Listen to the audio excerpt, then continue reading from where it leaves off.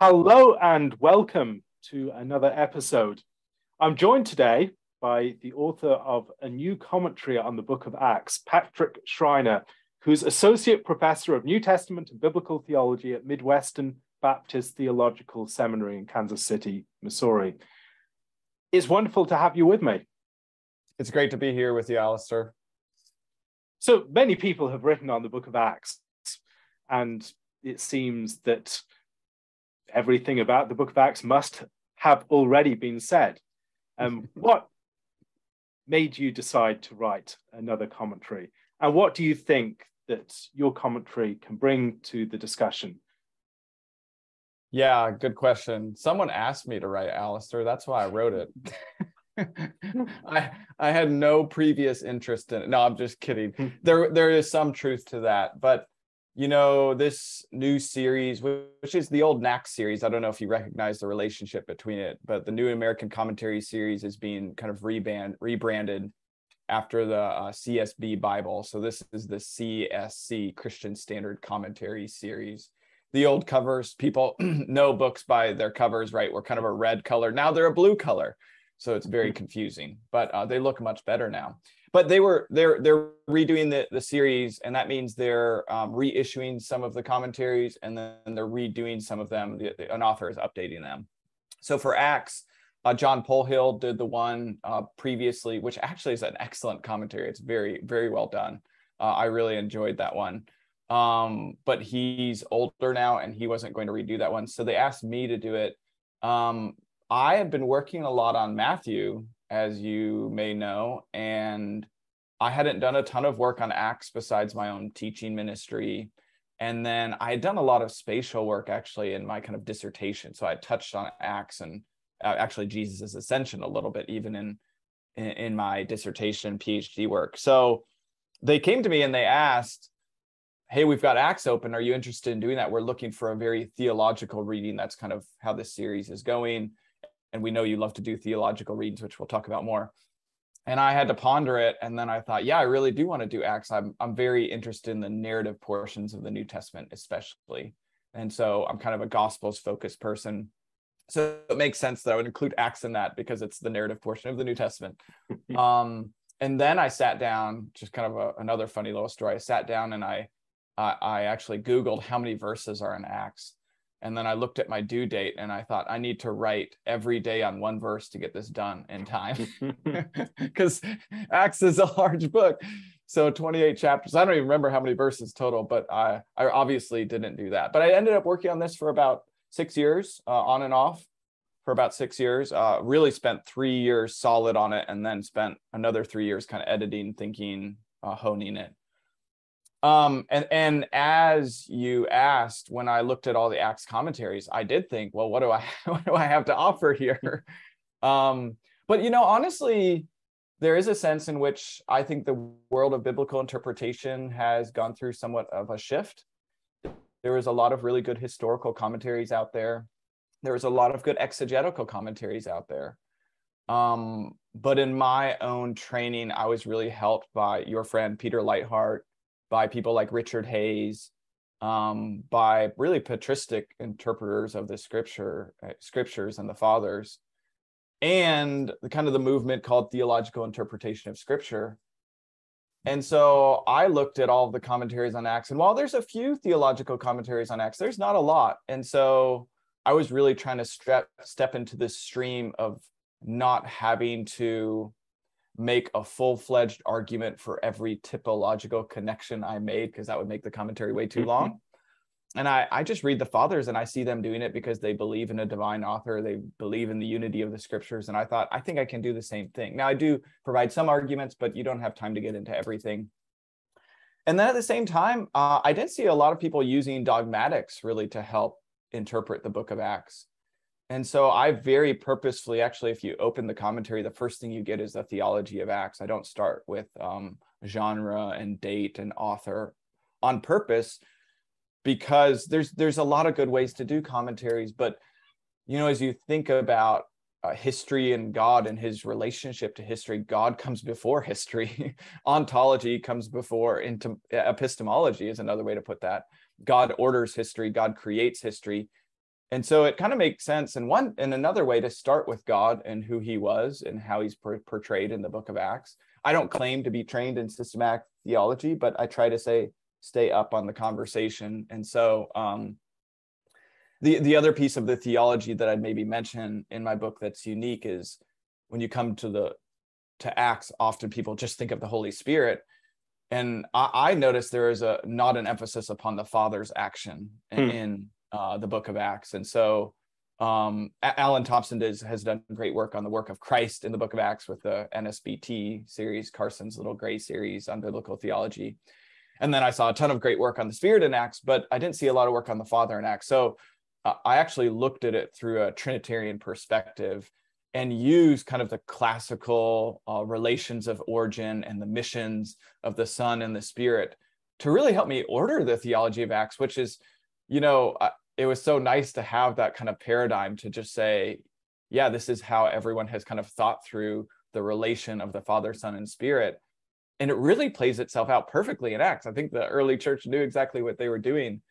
And so beginning kind of with the Father's plan, boule is kind of the term they use in Acts for the Father's administration of this whole plan. And then the Son who's ruling and reigning, ascended to the heavens and directing this plan, and then the Spirit who is empowering. And so we need to back up when we talk about the Spirit and say, remember, the Spirit is sent by the Father, that we could get, and maybe by the Son. We could talk about, well, I don't know. I don't have a lot to say about that. But certainly we need to have an order of relation there, that he spirates from the Father, just as the Son is eternally begotten from the Father. So I was using categories like that to kind of help me walk through the commentary, and then using, as I said, kind of the patristic way of interpreting that, saying, every word is in here for our instruction, and every word is meaningful. So I think I quoted from maybe even a reformer at the beginning that said, all of this is here for our instruction. And so things that you might think are boring, or why is this in here? That's where he really wants you to dig in there and say, why is this included? I think even when that comment was made, it was on Acts 27 and the sea journey. And he was like, what are we to do with all these details, which we might talk about later? But I found that really helpful as just a paradigm. So I hope as people pick up this commentary that they'll see different things that they haven't seen before in the book of Acts, because I am approaching it from a unique angle. I read over a dozen commentaries on the book of Acts fairly in the last few years, and it really, I think that holds true, that there are a number of things that you just don't see dealt with very well. The theological element, much of the literary element, I think, is neglected in many of these commentaries. They're not thinking enough about the structural features and some of the allusions and other things like that. And then the typology more generally, there's a lot more work that can be done on that. And so, that's right. Whereas I'd recommend, if I'm going to recommend an exhaustive commentary on the book of Acts, it would be Craig Keener's, yes, which is just a behemoth, but probably one of the biggest commentaries out there, about 5,000 I read the whole pages. thing, and it was, yeah, he sent it to me. He's the kindest man ever. And he found out I was working Acts, and he sent me all 4 volumes, and I thought, wow, this is amazing. Why do I need to write anything? And he recommends your commentary on the cover as well. That's right. He endorsed it. He was kind to do so. But yes, if I were going to recommend a commentary for pastors and preachers and well-read lay people, yours would be the commentary that I'd recommend. It really covers the bases very well. If you're thinking about some of these literary connections with the book of Luke, for instance, Tannehill's stuff is helpful on that. But for a broader treatment, getting into the detail, but also covering these theological and literary and historical and other bases, I found your commentary incredibly helpful. So thank you for your work on it. As you said, I really wrote it with pastors in mind, even though I am using the theology and dogmatics.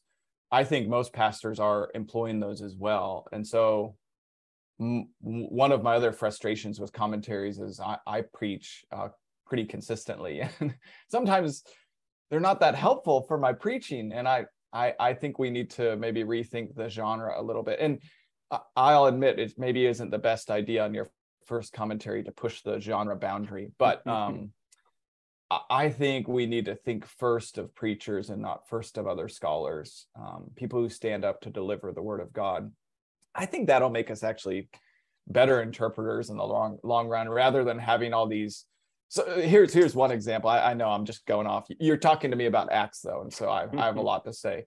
But there are thousands of pages on the use of we for Luke in Acts, and I put like a very short footnote to it, and I said, I'm not sure how this is going to affect your preaching a lot. He seems to be a companion of Paul, which is helpful in terms of putting this whole thing together. But there was actually, and I don't even remember all of it right now, but there was more literary things to say about that, like his inclusion in that narrative that I was interested in personally. But I thought, man, all these commentaries think they have to do pages and pages on the we, and every pastor is like, skip. Like, what am I going to say about this? Anyways. I've found your approach to reading the text theologically suggests that the text has been written as a theological account of the history. It's not just bare bones, this is what happened.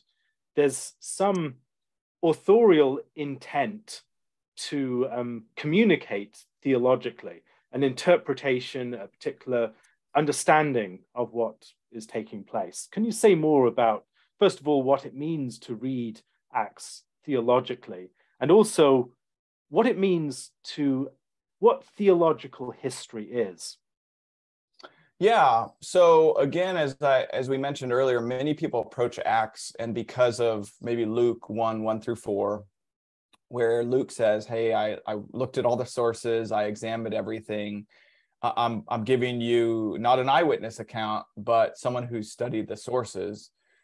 The first thing people think is, well, this is a very historical account. And I don't deny that it's a historical account. However, Luke is very clearly, with his use of scripture, with the use of the LXX specifically, stepping into the Jewish tradition of telling what we call a scriptural story. And so he's very much, and this is where I'm very influenced by my own gospel studies, but he's very much stepping into the storyline of the scriptures as a whole, beginning with Genesis and ending with Revelation, even if some of these books haven't been written yet, that he's stepping into that tradition and saying, I'm going to tell the story in a way that is going to mimic other stories, and in a way that is going to make you think of other stories while I tell them. And so I think often we think, well, what exactly happened here? And we don't ask, you mentioned the literary thing that I didn't even get into as much in my introduction, but I really focus on how did he tell these stories? So maybe, I'm speaking in the abstract, but maybe at the beginning, even when you step into Acts 1, and you have this narrative, you have this massive narrative of the ascension and the commission. And then in chapter 2, you have this massive Pentecost story. But in between, there's this choosing of Matthias, this 12th disciple, this 12th apostle, that you're like, what is that doing? And it's kind of a valley. People view it as a valley in between those massive narratives, right? But I think Luke is being very intentional with saying, okay, Jesus has ascended, and now they need to make the nation whole before they have the covenant ceremony. So having the 12th apostle chosen is actually necessary to happen before the covenant ceremony, which is, I think, Pentecost, the new Sinai moment, takes place. And we come to that text and we ask very interesting questions of, what's prescriptive and what's descriptive here with the lots? And those are fine discussions to have. But if you actually look at the narrative, you'll be interested in this because I think you're working on numbers, but the beginning and ending of the narrative talk about numbers. There's numbers all over it. And to talk about lots is actually talk about Judas cast his lot with another. His lot is going to be in destruction in a deserted place in a valley of blood, while this other lot is going to be basically the renewed promised land. And we see that as the Spirit is poured out upon high. And so there must be the reconstitution of Israel, the whole people of God coming together. And so when people debate, hey, was that the right choice because Matthias never appears again? Well, according to Acts, that's exactly what needed to happen. And it actually fulfills all of the scriptures. He quotes from the Psalms there. And so it's pairing these narratives to say, okay, why do you have the ascension, the choosing of the 12, and then Pentecost, and then connecting it all and saying, actually, there's something going on here that mimics all of Moses's life, right? Yep. The ascension of a person. Then on top of the mountain, he's directing his people. There's the new covenant ceremony. And then they go out and they do what? They do, it's basically the wilderness wanderings. And you have the apostles, they're going out and they're sharing the gospel in all these different regions. That's very much like a wilderness wandering, almost living in tents. And actually, Paul himself is a tent maker. Again, everyone's like, oh, that's really interesting. What does that actually mean? And I'm like, well, he's a tent maker. Do you think about the Old Testament here? Like, that's a very James Jordan point there. Well, you know, I'm very influenced by James Jordan and Lightheart. So, but yeah, he's building new tabernacles. And this is exactly how the New Testament speaks of it. So I think you have to double click on all these words and all of these meanings and just put the narrative together. Yep. So part of my purpose was to show you and other people, yeah, as you mentioned, Tannehill's done great literary work, and I was pulling from him a lot, but I was also seeing new things. I was just so shocked. And I'll just say this, I was just so shocked that I read a bunch of articles that said, you know, there's no connection between Sinai and Pentecost. And I'm like, there's no connection. Like, I think I have 25 arguments for why there's a connection between the two. And they're like, well, there's only a connection in terms of the dates based on late rabbinic tradition. And I'm like, I don't have to go to the late rabbinic tradition. I'm just going to the imagery in the text itself and the fact of where it's put and everything else. So, well, 3,000 people cut to the heart. That's right. 3,000. We've read this before. That's right. That's right. So, I mean, I feel like, obviously, as a Bible interpreter, I'm still learning so much, and I feel like I only saw half of the picture still. And as I continue to meditate on the scriptures, I'm going to see even more. And so part of me never wants to open my commentary again, because the more I learn, the more I'm like, oh, there was more in there that I didn't put there. But I hope that this will be helpful, just even as a beginning way of saying, let's approach the scripture in this way. This isn't just a historical narrative. This is a Jewish literary masterpiece. Bible Project describes this Jewish meditation literature that we are to meditate upon and begin connecting the dots between the whole of the canon. And so I did my best to do that, and more work can be done. This was, and for Acts, this is actually a short commentary, believe it or not. It is, definitely. I haven't seen many of the others. And I think the way that you describe this significance of a meditation upon the text, that this is scriptural narrative, I think helps also to deal with some of the questions that we might have about the history. Because when you begin to see what the writers of the Gospels, or the writers, or Luke as the writer of Acts, is doing, it makes a bit more sense that you'd have different ways of telling the same story, because the story is being told not just to give you as clear a vision as possible of what actually happened. It's being told in a way that evokes certain connotations, resonances. It's bringing certain stories into correspondence with each other. So in the case of the story of the death of Judas, James Bajon has written on this. You discussed this in your commentary, and I've written on it in different ways, trying to say the way that it's told in Matthew and the way that it's told at the beginning of Acts by Luke is different, but it's different for good reasons. It's different not because there's some conflict in the underlying facts, but it's different because they're trying to draw your mind to different connotations and connections and intertexts. Right. And I think I even footnoted you on that, because I was reading some of your work, which was maybe even a blog post, but how you pointed out there is a Joab, I don't remember all the details, but a Joab connection. But certainly there's, I've studied Matthew, and that narrative is so different, and people struggle over all those differences, but they're just trying to do different things with them. I mean, one of the things that I noted about that story is that what is the story that you think of when you hear of someone's guts spilling out and bleeding out in a field of blood? It's Amasa who's assassinated by Joab. He's stabbed, his entrails come out, and then he's described bleeding out and people passing by and looking at him. And then the references to let his house be made desolate and let another take his office, it's what happens at the beginning of the book of First Kings. Joab is removed from his office. And then Joab also, as he stabs him in the heart, in the gut, he's introduced, or he's greeting him with a kiss. It's a betrayal with a kiss. And so Judas is the new Joab type character whose sin comes back upon his own head. And just as Joab is removed from office and replaced by, he's replaced by Ben-Nar, the son of Jehoiada, and he's buried in his desert property. So we have something similar. The Davidic king is leaving the scene. David is leaving the scene. A new regime being set up, and then the gift of wisdom, building the house of the Lord, etc. And so it seems that there are ways to read those texts alongside each other as a result. Right.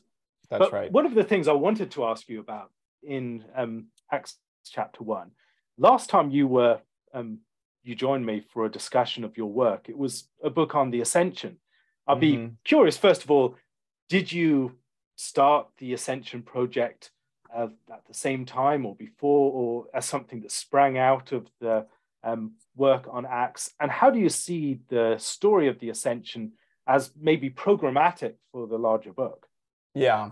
So the short Ascension book that I did with Lexham Press was birthed from me writing this commentary. Actually, if you look at any of my books in the last basically 3 years, they're all birthed from this book. You have so many thoughts going as you're writing a commentary that you can't put them all in one book. And so I spun out all these little different projects based on this. So really, I started writing my theology as I was kind of going through the narrative.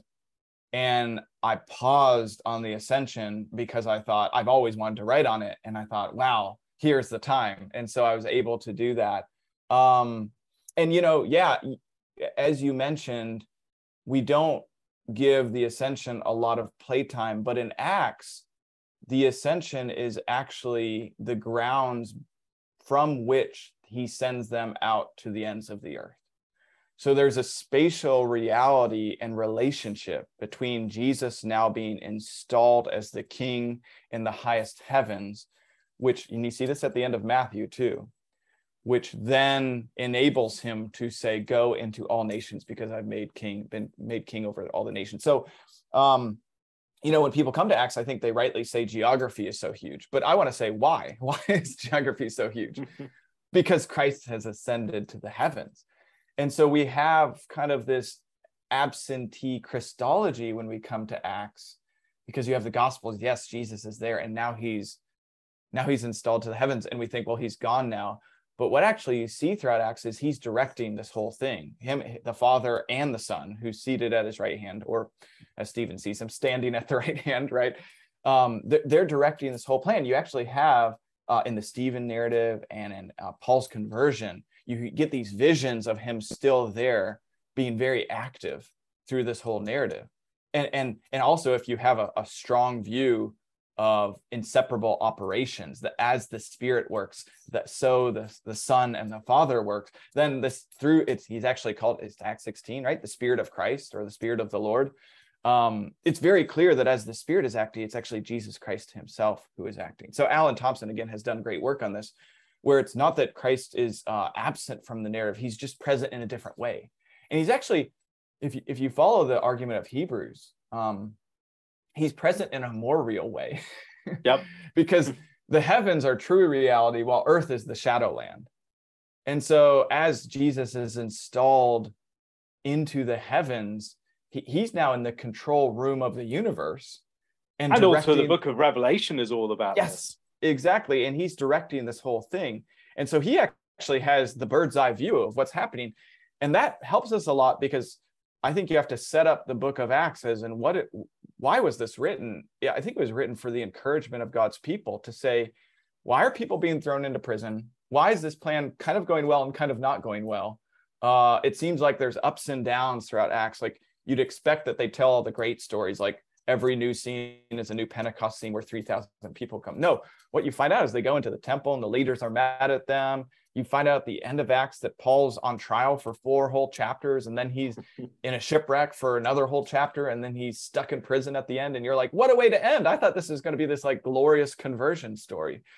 No, Luke writes the book of Acts to say, hey, read the Bible more carefully, because this is exactly what was predicted that would happen. That this thing will start with kind of fits and stops, and that Jesus said it's going to be like a seed that's planted in the ground, and it will grow slowly, but there will be growth. There will be growth, but it will grow slowly, and there will be opposition to the mission. And if you connect it to the book of Luke, just as Jesus was treated, so his disciples will be treated. So why of course is Paul on trial for 4 chapters? Because Jesus is on trial with 4 different regimes, and he's going before all these different governors and this Roman headquarters, and Pilate himself. And what's said about Jesus is said about Paul. Just as they're like, what are you doing? What's your mission? And they all look at them and they're like, well, we're not really sure what to do with this man. He seems innocent, but we're also kind of concerned about a riot and a rebellion starting. But ultimately, they all declare him innocent. And so you see all these interrelationships, and all that's showing is that Jesus is really directing this whole thing from the heavens. And so at the very beginning in Acts 2, Peter is very clear that Jesus has been installed as the Lord and the Messiah by his ascension to the right hand of the Father. And therefore, that's why the church is actually birthed at that moment. And there's so much of the theology seems to be in the conversation with the other texts that is being, Luke wants us to see. This is a text to be read alongside his gospel. It's a text to be read alongside other books like 1 Samuel or 1 Kings. There are themes from Ezekiel in there. And as you take all these other texts into correspondence with it, like Exodus 20 or 32, or something like the story of Babel and the story of Pentecost, all of these things taken in correspondence with each other gives you a far richer portrait than if you're just reading the text in a flat way, as if it were hermetically sealed from the rest of the scripture. It's setting up a conversation within the canon. That's right. And one thing that I wanted to talk about here is the place of the book of Acts within the New Testament. This is one area where I find many traditional commentaries can be a bit weak on this question. The question of paratext, the ordering of books, the naming of books, and particularly the question of the ordering of books, the way that they're framed within the larger canon. And Goswell, in his book, Text and Paratext, for Lexham Press, has some very helpful stuff on this, a recently published book that I'd recommend people get into. But one of the things that you discuss is the way that the book of Acts fits relative to other bodies of material within the New Testament. First of all, why is it divided from the book of Luke, which seems to be a companion volume, within the actual canonical order that we have? And how can we think of the different relationships that it has with other texts as a way of giving us an angle of approach into it? That's right. Yeah. So when most scholars come to Acts, all they want to talk about is the relationship between Luke and Acts, because they are the same author. I think that's very evident. I think there's a ton of themes that connected. I even drew out like a whole outline that kind of connects the whole narratives. I don't want to deny any of that. But as you mentioned, most people stop there because that's the historical read. Well, it's the same author, so we can connect these texts together. But if you look at all the canon lists, and there's lots of debate about how we're to read canonically, but if you look at all the canon lists, Luke is never right next to Acts. They're never placed side by side, which I think the early church is telling us there's also other ways of reading this. It's not like they didn't know that Luke wrote both of them. People think people in the early church like didn't realize all this history. I'm like, no, they knew who wrote both of these narratives. Like, it's very evident. But they didn't place them right next to each other. Why? Well, because they wanted to put the 4 gospels together. And, there's different orderings of the gospels, but many of them do have John as the last one, because there is kind of a leading up to the theology of John, where John explains some of the theology of the other synoptic writers. It's contained within the synoptic gospels, but he seems to clarify them. And so they want to put the Gospels all together, and Luke just comes in that package. And Acts uniquely functions as a bridge book canonically that both links to the Gospels and connects us to the epistles, because it introduces us even more to the kind of birth of this church and then Paul's missions as he goes out to the ends of the earth. And so as I sat down, I wish I almost wanted to do a whole book on this, but I only had a few pages of time for this. But as I sat down, I thought, well, let's look at Acts compared to Luke, or Acts compared to John, because John is so closely connected in many of our canon lists. And what you find at the end of John is that there's there's so much more we could say, but especially in Jesus's final discourses, he talks a lot about the counselor, the Holy Spirit, the comforter, who's going to come, and he will teach you all things. When the counselor comes, it says in John 15:26, the one I will send you from the Father. That sounds very much like the beginning of Acts. The Spirit of truth who proceeds from the Father, he will testify about me. Isn't that interesting? It's the Spirit who testifies about Christ. And so at the end of John, Jesus just continually speaks about this comforter, or this counselor, this parakletos, which actually could be understood as almost a law court term. And you're going to see them on trial a lot at the beginning of Acts. You can see that there's this canonical connection between Jesus saying the Spirit is going to come, and then Acts actually fulfilling that the Spirit does come at Pentecost. And so you want to make those connections between not only Luke and Acts, but John and Acts. And I would argue that's true for all of the Gospels. I didn't do that as much. We just talked about Matthew 28, and there seems to be kind of a punting forward to the ascension and to the mission to the ends of the earth in the Great Commission. The other interesting thing to say about Acts kind of placement is that it introduces us to the epistles, and it does so in two ways. Most of our canon lists that we know, the English ones, it begins with the Pauline literature. And that's nice because it usually begins with Romans and we end with Paul in Rome. He's stuck in Rome, and then you begin with Romans. And so it goes through kind of all of the Pauline literature. But you also have other canon lists. And if you look at the Tyndale Greek New Testament, they actually put the Catholic epistles or the general epistles before the Pauline epistles. And what's interesting is you can see actually there's a link there. The early church seemed to be seeing that, the focus on the beginning is very much on Peter and John. Peter and John are going around throughout the temple and preaching Jesus Christ. It's the second half that actually Acts 13, as everyone recognizes, begins to focus on Paul's mission.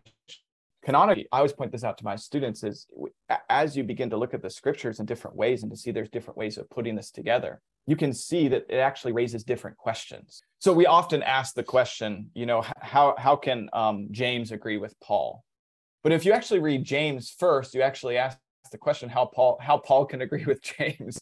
And so there's just different ways of asking these questions. And I think it's interesting to look at Acts and see how it's connected kind of to that whole storyline, and actually canonically how it fits into it. And so I just want to push people to say, don't just constrain your interpretation to the themes between Luke and Acts. Actually open up your horizon to see that Acts is functioning as this bridge book that has a connection both to the kind of tetrauevangelion, right, the fourfold gospel, and all of the letters that are coming after it. And so we can kind of read it. I would argue read all of the books of the Bible like this, but we can read it in this expansive way. We could also think of the connection with Romans, not just the location, but the theological themes that as you go through the book of Acts, the question of will the kingdom be restored to Israel is a very key one. And then it ends on this note that seems to be very discouraging on that front. And then Paul's taking up that theological question very much in the book of Romans. And so there are thematic connections beyond just the location in Rome. That's right. The other thing I'd also mention, I know I'm talking a lot here, but you had me on, so this is what I'm supposed to do, is that Acts helps us give a narrative of Paul's life. And I know people teach it this way, but it struck me anew, just to certain things like in Corinth, he denies worldly wisdom and speaking with great oratorical ability. So you could take that and say Paul was just kind of a monotone, I'm going to read whatever text I have in front of me and sit down because I don't want to wow you. But then you go to Acts 17 and you're like, okay, this guy has amazing rhetorical abilities and he employs them on behalf of the gospel. So we have to nuance our discussion of what he says in Corinth a little bit.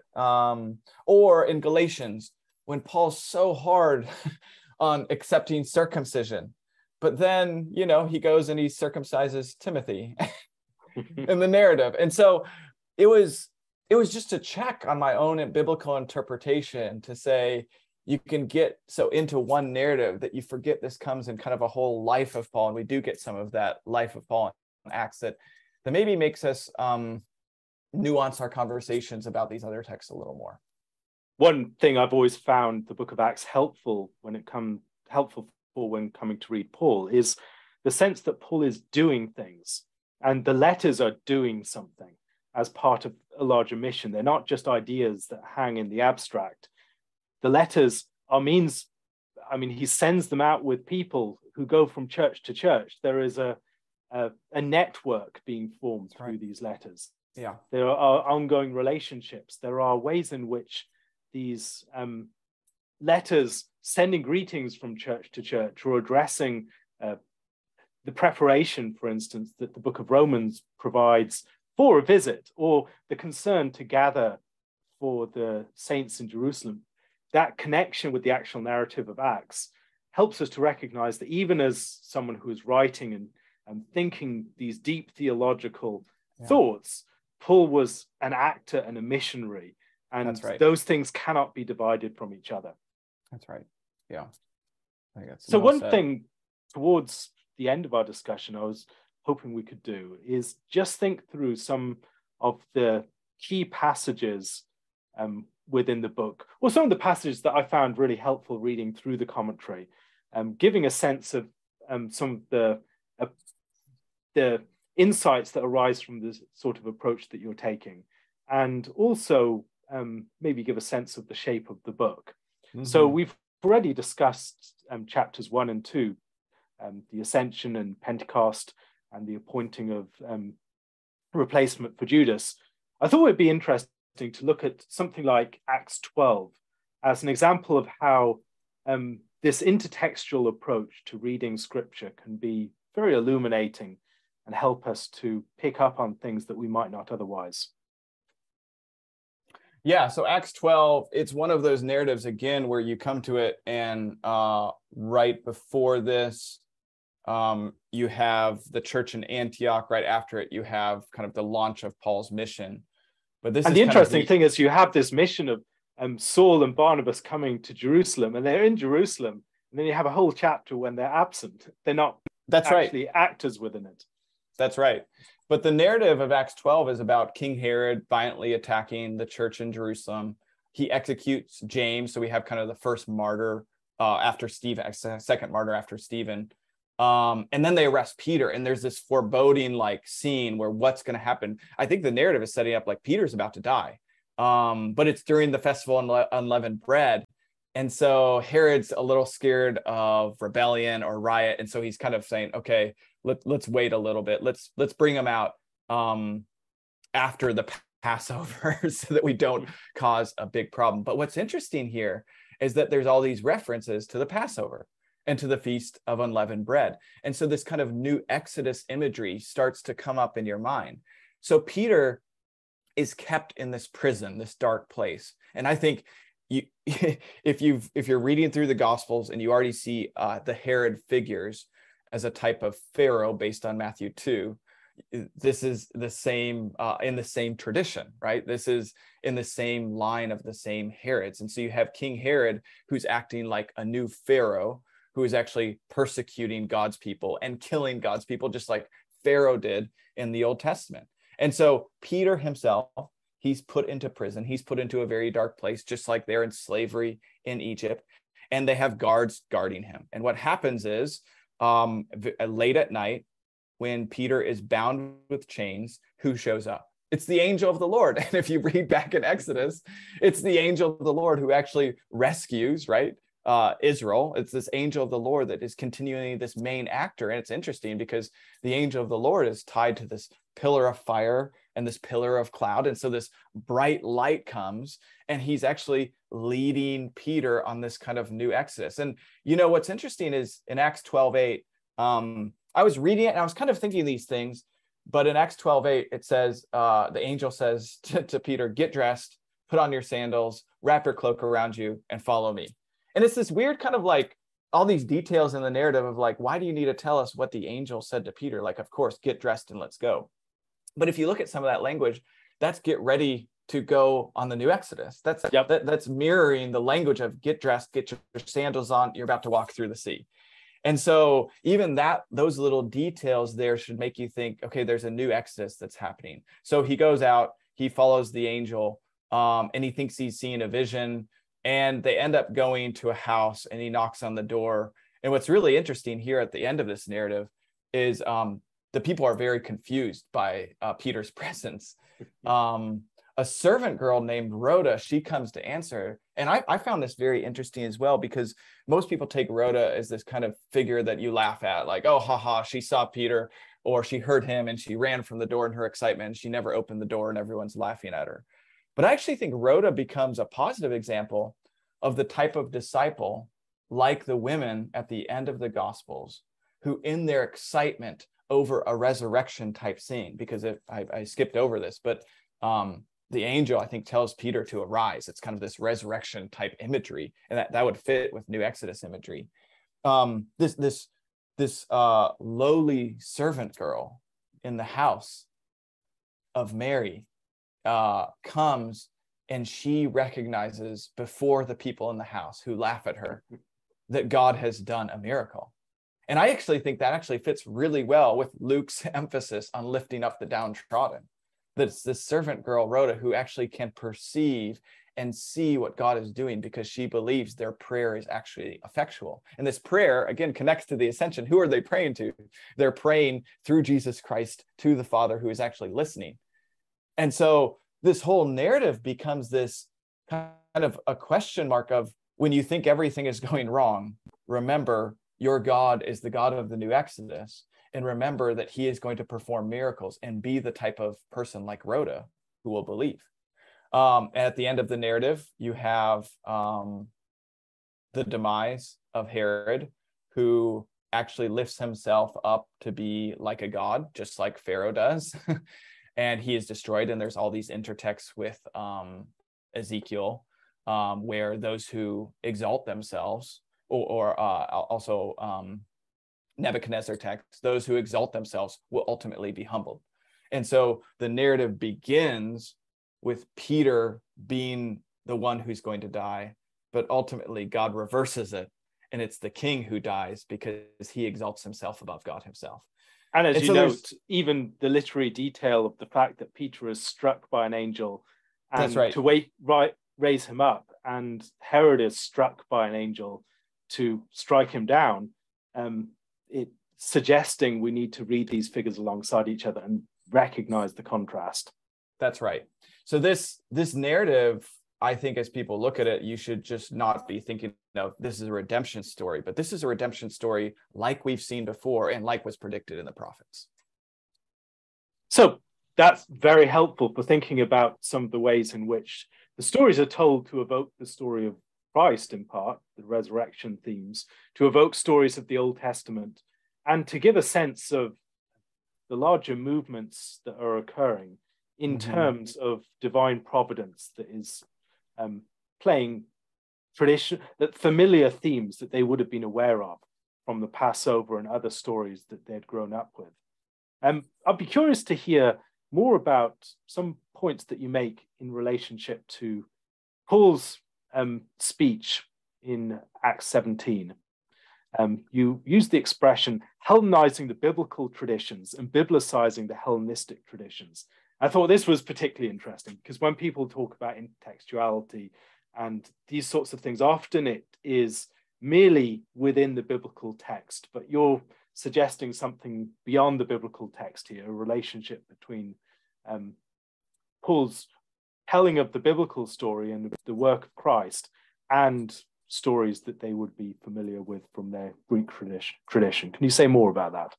Yeah, so Paul comes into Athens, which is the city of philosophers. Socrates taught there, he was known there. And so this is the place where really philosophy is reigning supreme. Now, Athens wasn't at its prime at the time, but when Paul steps in there, philosophy and religion, as we call it, they were both asking the questions of what does it mean to be to live a good life. Philosophy, we think of philosophy like, you come to a professor and the professor says, is this table really here? How can I trust my senses? How do we figure these things out? But philosophy about that time was more about the good life and how do we live an ethical life. And so as Paul comes into Athens, there's this huge debate in scholarship of, is he using kind of these Hellenistic traditions, this Greco-Roman philosophy, or is he using more of the biblical tradition? And as I went through the narrative and I read all these articles, I'm not an expert in Greco-Roman philosophy, but it seems to me that he's continually doing both, and that he's actually taking these two traditions and making an argument. Kind of my big point, Acts 17, is he's arguing that Christianity is the true philosophy. It's the philosophy that makes sense of all your philosophies. So while at the same time he comes to them and connects with them, it's also a confrontation.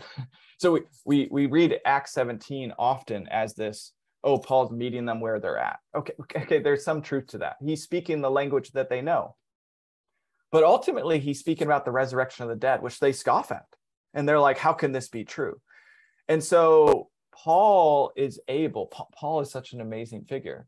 He's able to interact with the highest ideals of the philosophy of their day and do so. And I mean, we just have a summary of this, and do so in such a way that he integrates Greco-Roman philosophy with the biblical story and says, actually, the Christian story is a philosophy, and that's okay to say. And actually, it speaks of the same sort of things, like what is the good life? And what does it mean to worship? And what does it mean to be human? And what does it mean to live and move and have our being in the divine idea or a divine being? And so he's not afraid to use those traditions and actually integrate them with the biblical text, but Christianize them at the same time. I view it as a sort of plundering the Egyptians. And I think Christians are so hesitant to look at the wisdom of the world and just say, no, that's bad because it's not scriptural. But Paul is just so integrative in how he thinks. And I think it's because he truly believes that as God has made humanity in his image, they're going to, I think he uses language of they're grasping for him. They're leaning towards him, even though they can't ultimately reach him.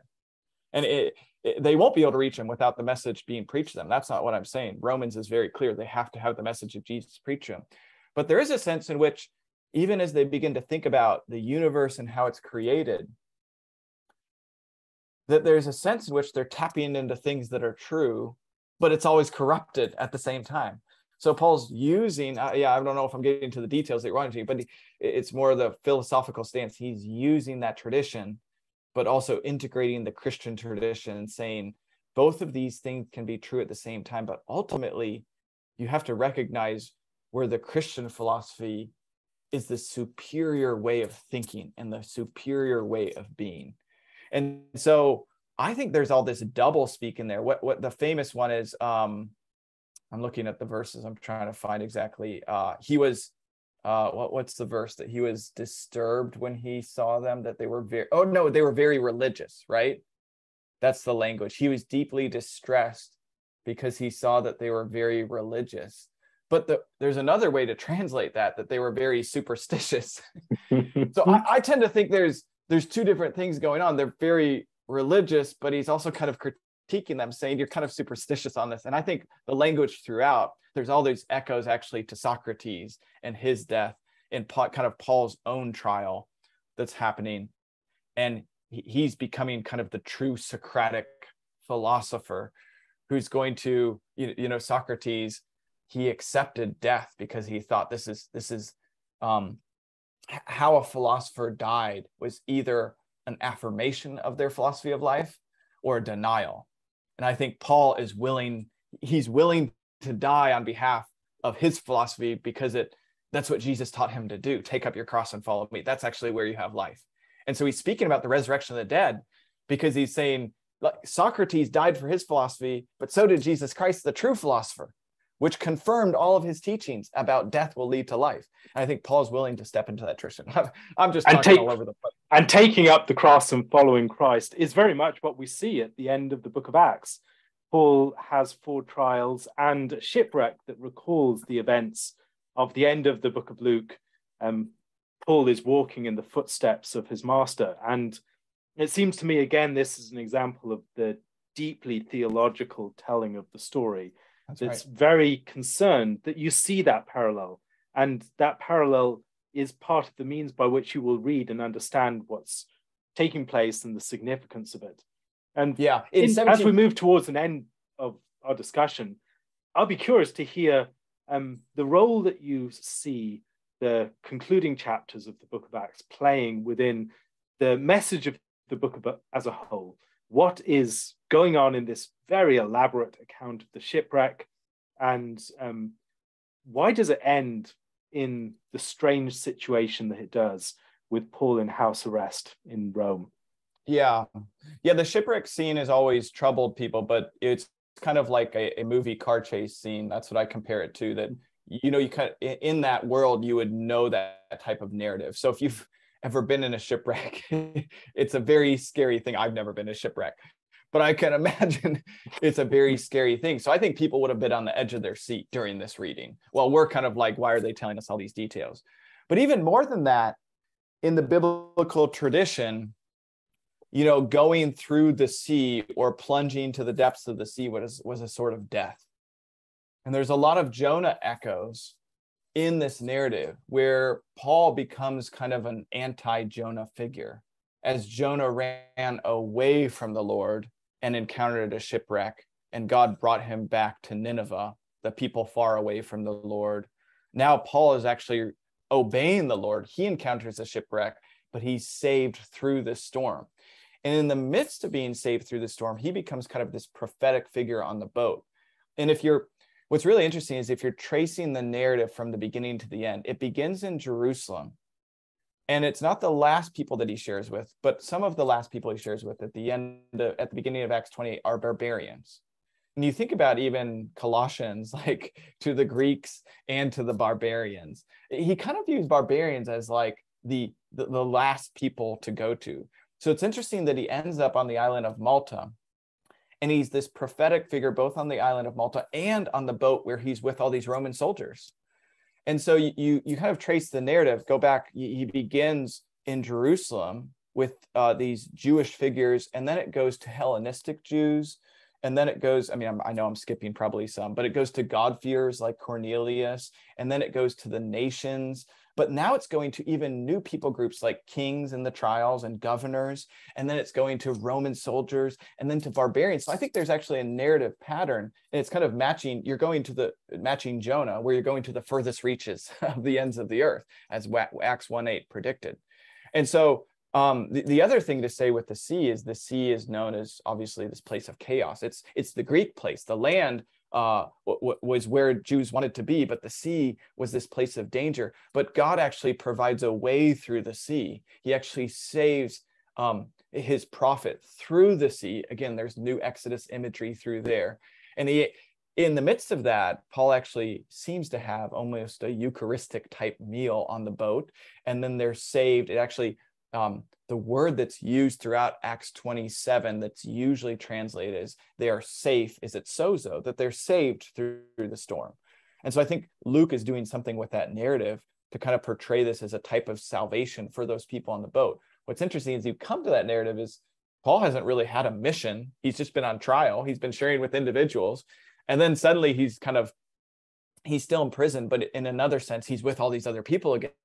And so this is his new mission. He's like, wherever I am, whether it's on a boat or not, this is my mission. And so it seems that he's sharing the gospel as this new prophet. He ends up in Rome. I'd love to say more about Malta. I think Malta, the barbarians are usually looked at negatively. I take them very positively. Their hospitality towards Paul is almost unheard of throughout the rest of Acts. So I think you got to tie it back to a text like Matthew chapter 10, where it says, as you receive a disciple, so you receive me. Let your peace come upon this house. And so it seems that the barbarians, in one sense, have a better idea of who Paul is than many of the narratives we've seen throughout Acts. And so it's again that theme of the least expected. The uncultured barbarians are the ones who recognize that Paul is an agent of God, and he's actually the very presence of God to them themselves. So the presence of God has come to this island where they don't speak Greek. But at the very end, Paul goes to Rome. He enters in chains, which makes sense. You'd expect, based on Acts 1:8, that he'd enter Rome with all this fanfare. And it's actually described somewhat as a triumphal entry, but it's triumphal entry in chains. And I think Paul is using that imagery in 2 Corinthians, where he spreads the aroma of death, but through the aroma of death, there's life. And so he comes as a very weak man. And he's actually imprisoned. And he's imprisoned, but in the midst of his imprisonment, he's able to continue to share the gospel to both Jews and to Greeks. So the end almost seems like he rejects the Jewish nation, but at the end, it also says he welcomes all to him. He continued to welcome all people to him. And the message of the kingdom of God, he continued to preach with all boldness. And at the very end of the book, there's actually this very Trinitarian kind of statement. I'm forgetting off the top of my head. But Acts 28, it says, he proclaimed the kingdom of God and taught about the Lord Jesus Christ with all boldness and without hindrance. So you have the kingdom of God, the Father, teaching about the Lord Jesus Christ with all boldness. And that boldness term is tied throughout Acts to the Holy Spirit. And so you begin kind of with this Trinitarian frame and you end with this Trinitarian frame. But what you expect, as many people have noted, you expect like what happens to Paul. But the whole point of Acts is it's not about Paul. It's not about these apostles. It's about God and his word going forth. So who's the main actor of Acts? It's not Paul. It's God the Father, God the Son, and God the Holy Spirit, who's continuing to spread the message through this imprisoned man in Rome. This has been a fantastic discussion. Thank you so much for joining me. Thanks, Alistair. It's been fun talking to you. I'll have the link to the book in the show notes. I very highly recommend it if you want to get into the Book of Acts. And until next time, thank you very much for listening.